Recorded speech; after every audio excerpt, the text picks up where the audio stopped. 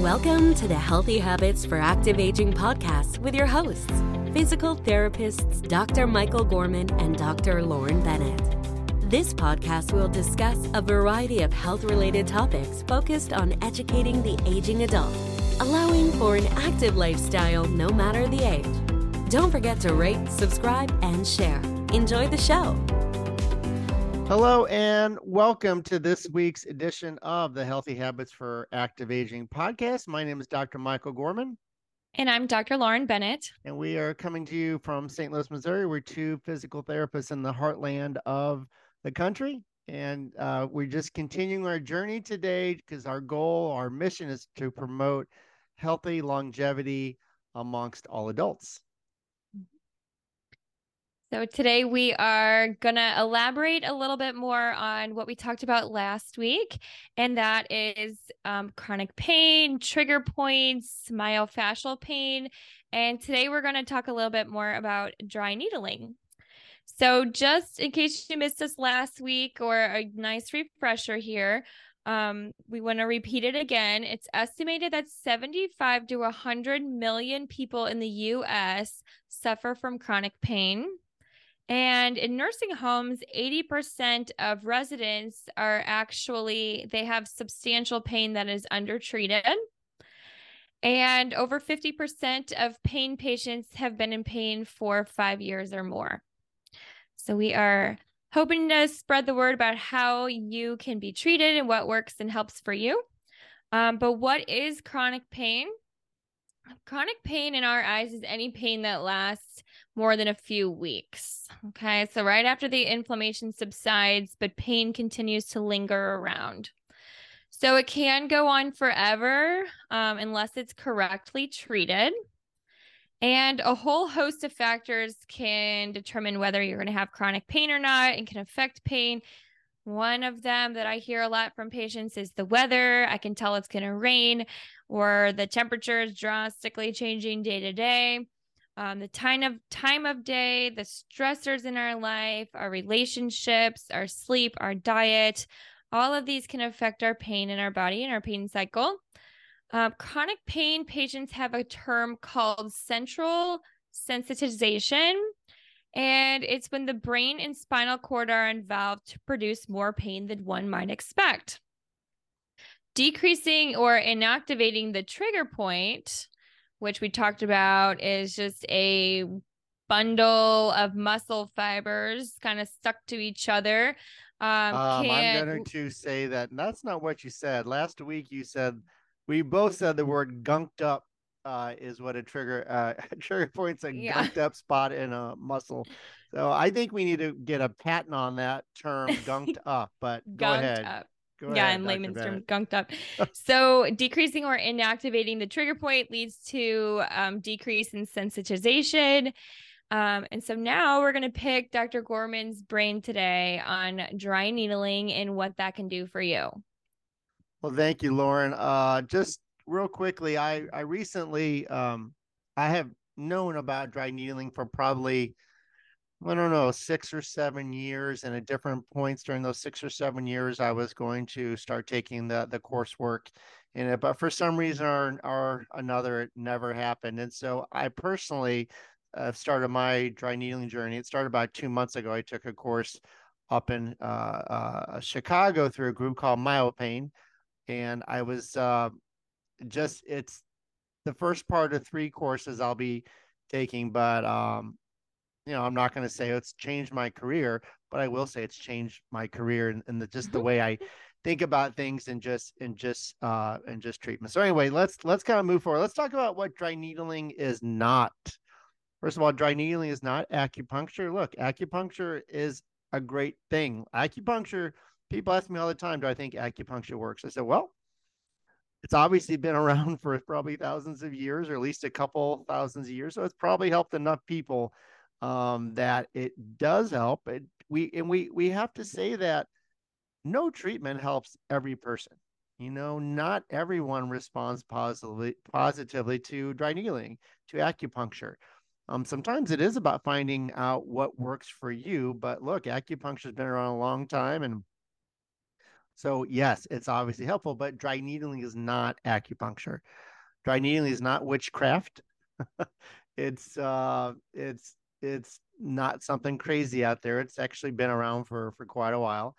And dry needling cannot be performed just by any healthcare practitioner. So just because you're a physical therapist, or probably just because you're a chiropractor, I don't know about the chiropractic world, but I do know that if you're a physical therapist, um, it depends state by state. Some states don't even allow you to dry needle, which is unfortunate.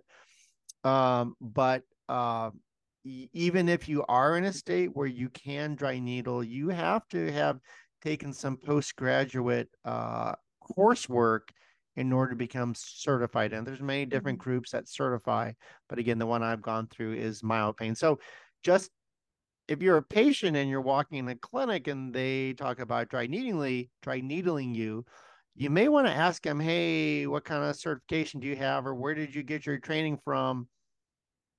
Because I do believe it's starting to be taught in physical therapy schools, or at least introduced, but you really need to have specific postgraduate training. Is that correct, Lauren? Yes, I mean, I graduated in 2017 and I knew it existed, but I have never picked up a drying needle and actually performed it on anyone. So, unless that's changed since then, which I'll have to ask one of the schools soon, but I think you're right. Yeah. So now you know what it's not. Let's talk about what dry needling is. Well, the American Physical Therapy Association, which is our professional body, came out in 2013, because that's when I believe that therapists started to become more popular around that time frame. And so they describe dry needling as the following. I'll read this for you so I don't mess up any words. It's a skilled intervention that uses a thin filiform needle to penetrate the skin and stimulate underlying myofascial trigger points for the management of pain and movement impairments. It's a technique used to treat dysfunctions in skeletal muscle, fascia, and connective tissue, and diminishes pain input going into the spinal cord. So the big word is, yes, there is a thin needle that we use. These aren't acupuncture needles, but these are thin needles. And yes, we actually put the needle, we actually have to penetrate your skin, because we have to get down to the muscle itself, specifically where that trigger point is. So as far as the history of dry needling, it's always important. I think it's always important to know kind of like where we came from, where it came from. So the history to me is huge. But the first studies that talked about dry needling were actually done in the 1940s. So quite a while ago, was that 80 plus years ago? But it wasn't until really, I would say, the 80s and beyond, when dry needling kind of started to really come into play from a fringe treatment standpoint. And that really started because of the focus on acupuncture in the 70s and 80s. There was a lot of studies about it. And a lot of treatment of the acupuncture treatment during that time frame. So then dry needling followed suit after that. It's not the same thing, but I guess that somewhere along the line, someone thought, hey, this was back in the 40s. Let's look at this as a potential type of treatment. So there was a paper in 1979 by Czechoslovakian neurologist Karel, maybe I'll just say Carl. That's probably not how you say it, but Carl Lewitt. So he published a landmark paper on dry needling in 1979. And there has been tons of scientific evidence since this that document the effectiveness of dry needling. And so we keep saying dry needling. And for 2 weeks, we've talked about dry needling. What in the heck? Why do we say dry? Well, because when we say dry needling, that merely means we're not injecting any fluid into you. We're not injecting any cortisone. Okay. It's simply a needle that we're using to penetrate to the muscle layer where we get to your trigger point, and we're trying to deactivate that trigger point. So that's that's all that dry means. We're just, if you want to think about, if you get a cortisone injection, I guess you could call that a wet needle. But we're looking at dry needling only. Phew. So hopefully that gives you a little history on sort of where it came from. And again, if I'm correct, there is some states out there that a physical therapist is unable to dry needle. And honestly, I think there's a lot of politics involved. I think that sometimes in some states that acupuncturists and maybe chiropractors can, I don't know, maybe they can use politics to influence who can dry needle and who can't. But we're not going down that rabbit hole right now, Lauren. We're staying as far away from that as we can. Right. So we want you to understand that, like Dr. Gorman said, not all PTs can dry needle, and these requirements vary state by state. But if you have a physical therapist that mentions dry needling, just double check, they should have a certification. Like we said, it's not something that's really taught in schools. It's maybe brought up that it's a treatment plan or maybe one lab on it at most. So this is like extra certification for PTs to want to seek out, pay, and go do. And it's a multiple weekend course to get certified. So postgraduate training is definitely needed. And just because a PT can dry needle, understand it doesn't mean that they can needle every muscle in the body. So I know Dr. Gorman has been working on certain parts of the body, and he's getting towards TMJ here soon. But it's very specific in how muscles are dry needled, and I do not do dry needling, and I hope to, as I'm learning more about it, I hope to one day. I find it super, super fascinating, because when I treat my patients and I'm going after a trigger point, I literally will tell them sometimes like, oh, I wish I could just lance this. And so dry needling is a great resource that is less invasive. So the MyoPain. I think that's important. You were going to talk about MyoPain, and so again, a plug to MyoPain, because I've had many colleagues that have gotten their training through MyoPain, and I highly respect those colleagues of mine that are doing dry needling. And my first MyoPain course was absolutely phenomenal. But that's important because the first dry needling course I went to, I don't recall exactly how many muscles we were taught to dry needle, but probably in the realm of 25 to 30 muscles, something of that. And there's an ungodly number of muscles in the body. So I'm just a third of the way through it. So when you're going to your PT and they're dry needling you, I think if you're a patient, it would behoove you to say, well, not only what your training is through, but have you, which muscle groups have you been certified or checked out on to actually do. There's many right now that I can't do, and that's fine. But you need to, I just think that's a pretty good idea to get that, to find that out ahead of time. Yes. Okay. So go ahead, Lauren. I didn't mean to interrupt you. Go ahead. I was just going to say, so we're going to take a short break, and we thank our sponsors at iMove PT. And when we come back, we're going to talk about exactly, you've signed up for dry needling, and what does a dry needling session look like? iMove PT is proud to be the sponsor for the Healthy Habits for Active Aging podcast. iMove PT is a mobile physical therapy company based out of St. Louis, Missouri, and expanding throughout the United States. We bring a unique one-on-one physical therapy experience to the privacy, safety, and convenience of our patient's home, office setting, or the location of their choice. For more information about iMove PT, please go to www.imovephysicaltherapy.com or feel free to email us at info@imovephysicaltherapy.com. Have a great day.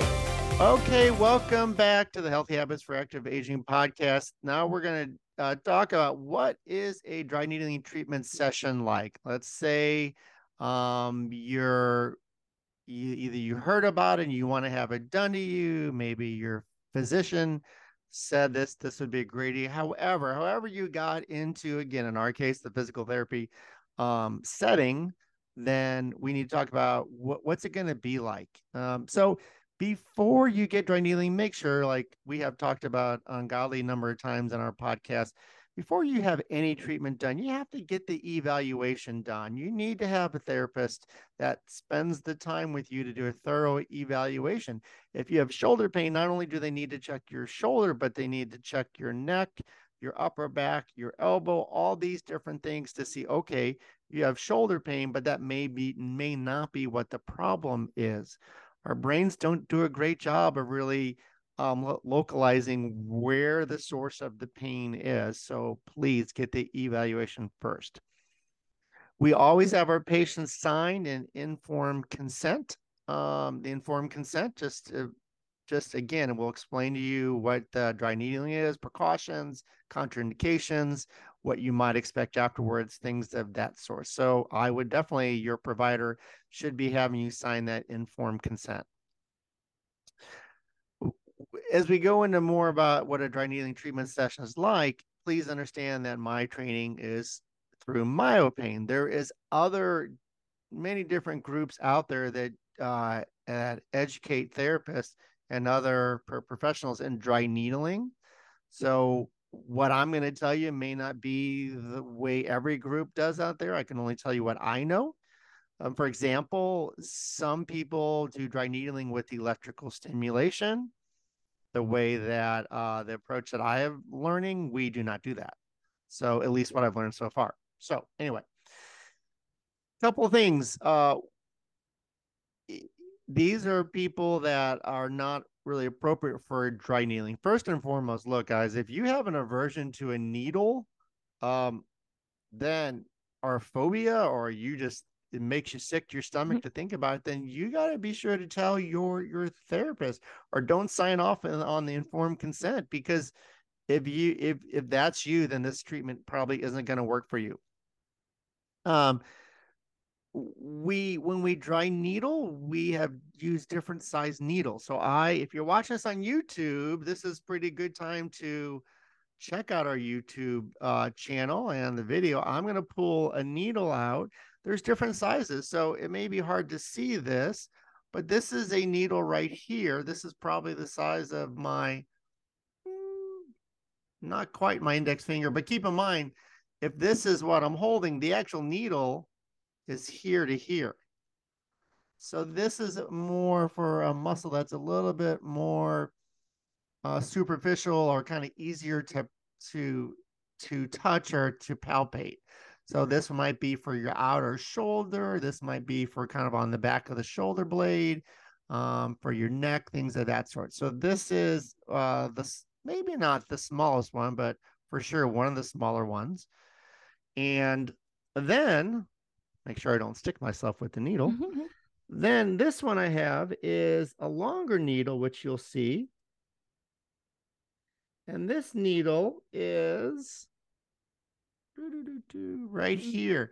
Needle actually starts here and goes all the way out here. So this is for a deep muscle, such as maybe, there's a muscle called your quadratus lumborum. That's a $1 million word. If you get that in Scrabble, you might win the whole game if you say quadratus lumborum. But anyway, this is a really deep muscle in the lower back, kind of on the outside of the lower back. And this is one we would use for that. So again, if you're listening to the podcast, jump over to our YouTube channel, and so you can see what an actual, how thin a dry needle actually is. And to be honest with you, when I dry needle people, a lot of times they don't even know that when I put the needle, when I insert it, they oftentimes don't even know that I put it in. Mm-hmm. Now, when we get to the actual trigger point, they can definitely feel it. But anyway, so that's just an example of two different sizes. Your therapist should not be, this kind of goes without saying, but no reusing of needles from patient to patient. Hopefully that never happens in this day and age, but your needles are your needles. I use one needle per muscle. So if there is a muscle that maybe has 2 or 3 trigger points, I may use the same needle, but if I go into a different muscle, I'm going to change that needle. That needle gets dull in a hurry. So we always want, I know it sounds bad, but we always want that needle to be sharp. It's actually most comfortable for you. From a patient position standpoint, you will be either, again, this is the way that I'm trained, either on your stomach, on your back, or on your side. Please don't get dry needled if you're standing or sitting up, because if something bad happens and if you should happen to pass out, that could be a long fall. So anyway, laying on your stomach, back, or on your side. Typically, the first time that I dry needle a patient, I may be looking at 2 or 3 different trigger points, not 2 or 3 different muscles. Well, it could be 2 or 3 muscles if there's only one trigger point in a muscle, but most times there's more than one trigger point in a muscle. So I like to start easy. I like to do 2 or 3 trigger points only. My thing is I always want to make sure a patient is tolerating what I'm doing before doing too much. Okay.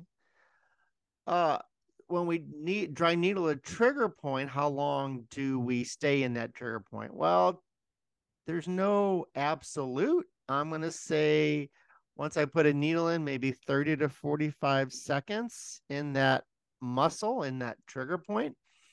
But we ideally go until, so when you trigger point, when you dry needle a trigger point, if you hit the actual trigger point, you'll get what's called a local twitch response, where you'll feel, if you're a patient and you have this done to you, and if the therapist is able to find where your trigger point is, you'll feel it's almost like a cramp, a strong twitch. We actually want to go until that twitch response is gone, till it's cleared out. Because if we want to deactivate this trigger point, we want to go all in. So my experience is like 30 to 45 seconds. I would say it depends. I would say rarely am I in a spot more than a minute. That would, to me, that'd be a lot. Again, there's probably therapists out there that have other stories as well, but that's just my story. And then when this again is a weird concept, but we know that our patients with trigger points, we know that they're having pain, especially when we give pressure to that trigger point. We know it's going to cause pain not only at the trigger point, but oftentimes referred pain. But we say we're treating pain with pain, meaning I have to be honest with you that when you get dry needling done, and if we really get to that trigger point, it's not going to be the most pleasant experience. It's not the worst experience, but you're going to feel it. You could feel that, again, that strong twitch.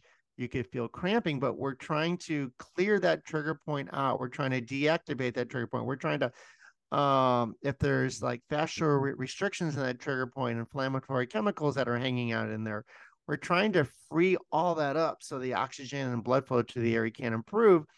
But we oftentimes say we're treating pain with pain. So we'll normally dry needle that. If we do get a twitch response, we keep going till that's gone. But again, not more than, I don't know, 30 to 45 seconds. So hopefully that gives you guys a better understanding of what a typical, maybe there's no typical, but what a dry needling treatment session may look like. Lauren, do you have any question? I know that you don't dry needle, but is there anything that didn't make sense there?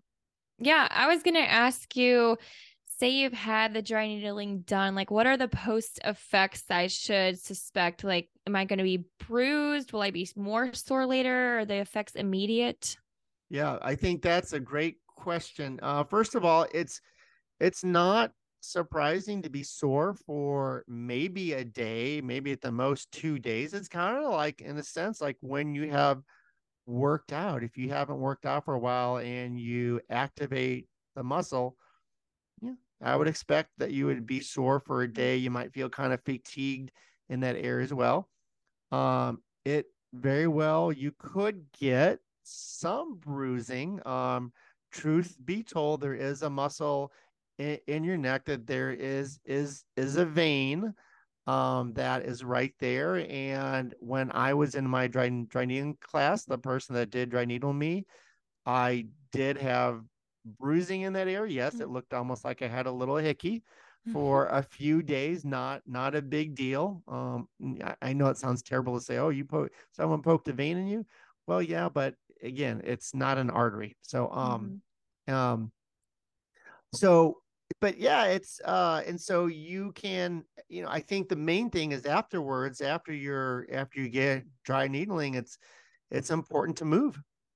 Just like after, if you get sore from a workout, the best thing you can do is begin to gently and lightly move through that area to help to increase blood flow through the area, help to increase oxygen to the area to promote healing. Yeah. Great.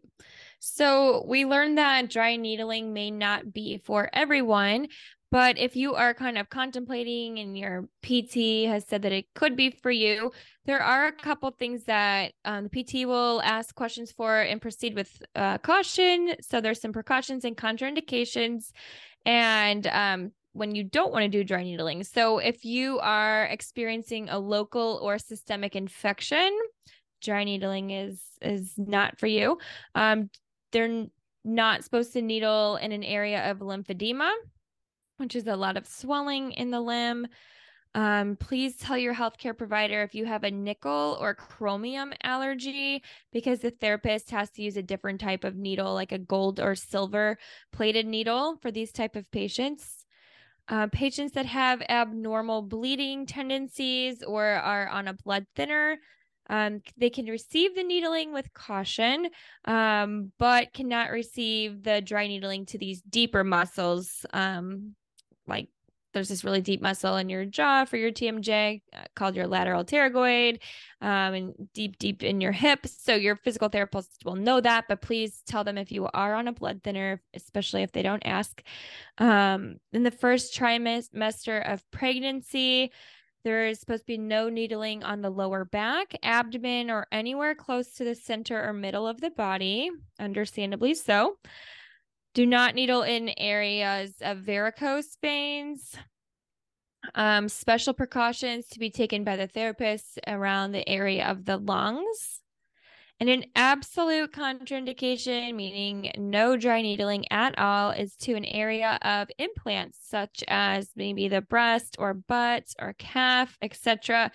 And also around areas of not over areas of pacemakers or defibrillators. Yeah, so just some things to be aware of in case, your healthcare professional doesn't ask or you're withholding information. They need to know these things. For sure. Yep. Those are all excellent points. So I just want to talk about my takeaways over the last 2 months since I've started dry needling again. I've been a physical therapist for, wow, I hate to say this, but 30 years. Yuck. 30 years along, not yuck that I've been able to help people for 30 years, but yuck that means when I was 30 and I heard of PT been treating for 30 years, I used to think, man, they're old. But anyway, even and I've been a manual therapist for 25 of those 30 years, but quite honestly, hands can only do so much, and I can't get to the areas of these deep trigger points if I'm using my hands only, if I'm doing soft tissue treatment, things of that sort. That helps. That definitely helps, but it just it's common sense that I can't go underneath the skin. The patient must be ready for it. So I'm talking to my patients. I tell them about it. And if it's not for them, that's fine. But I will say that if you are considering this, please make sure you're with a provider that's treating you one-on-one. I know that when I've been dry needling, and we're blessed to work in an environment where we do treat one-on-one. I need my mental energy to really know to think about everything I'm doing, and just to be as safe as I can and to give the ideal treatment. And if I was somewhere where I was like in charge of maybe 3 patients at one time, I couldn't do it. So please make sure that if you're a patient looking for a therapist that will dry needle, I strongly encourage you to look for a place that does give you that one-on-one treatment. They are out there. You just have to find them. Amazing results so far. I've had some really good success stories in a very short period of time. I'm not going to tell you every patient had a dry needle. Wow, they were absolutely pain-free. But if you want to hear about a huge success story, listen back, podcast 31, right, Dr. Bennett, 31. That's where I interviewed my patient that has a chronic TMJ, chronic cervical pain, and chronic neck pain. And one of the things we did with her treatment was dry needling, not to her TMJ, but to her shoulder, to her shoulder blade area, and to some muscles of her neck. And just dramatic impact on someone with chronic pain. And just to kind of wrap it up for me, like personally, I can't wait to continue my training with myopain. I'm taking my next course in mid-April. Then my third and final course will be this summer. It's just for me, it's kind of, I'm not going to say it's a game changer for every patient, but it can be huge to get in there for those people that do have myofascial pain, trigger points, probably fibromyalgia. Those kinds of things can be a huge game changer. So we just want to recap for you today that dry needling is a relatively new type of treatment in the history of chronic pain management. And it's so important, we cannot say it enough, that you must know the experience of your treating therapist before they needle you. Okay. It's okay to ask those questions. What are your certifications? Where did you go to school for this? What types of muscles are you familiar with needling? If you need help finding the right PT for you, as always, please reach out to Dr. Gorman or I. We will have some connections and get you with the right therapist. And we are always so grateful for you guys, our podcast audience that tunes in every single Wednesday, likes, subscribes, listens to us, and most importantly, shares our podcast, even just to one person, somebody that you think may value from our information for that week. So we are very grateful to you all. Please tune into our YouTube channel. We would love to hear from you guys as well to get to know our listeners. So info@iMovePhysicalTherapy.com.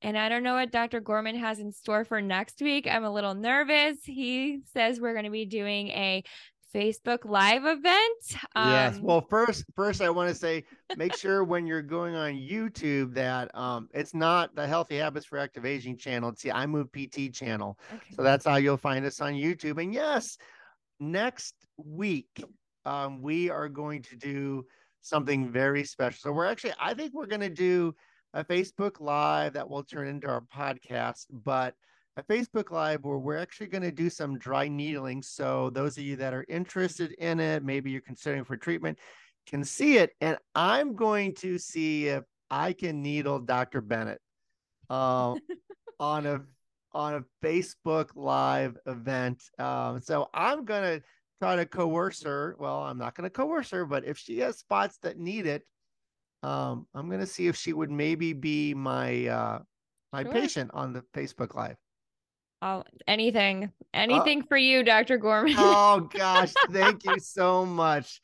Thank you. Do I need to give you $100? I'm excited. I've never had it done to me, and I could probably use it. And so I always tell students when I teach them, what better way to, if you're going to talk to patients about having it done to them, if you haven't had it done to yourself, then I think you're doing yourself a disservice. So I'd be happy to. All right. Well, make sure you guys tune back in next week. Join us on the Facebook Live. But thank you again for joining us. I hope you guys have a great week. All right. Thank you. All right. Take care. Bye-bye. We hope you've enjoyed this episode of the Healthy Habits for Active Aging podcast. If you have any questions for Dr. Gorman or Dr. Bennett, please send an email to info@iMovePhysicalTherapy.com. To learn more about healthy aging, visit our website at iMovePhysicalTherapy.com. Like what you hear? Be sure to rate and subscribe. See you next week.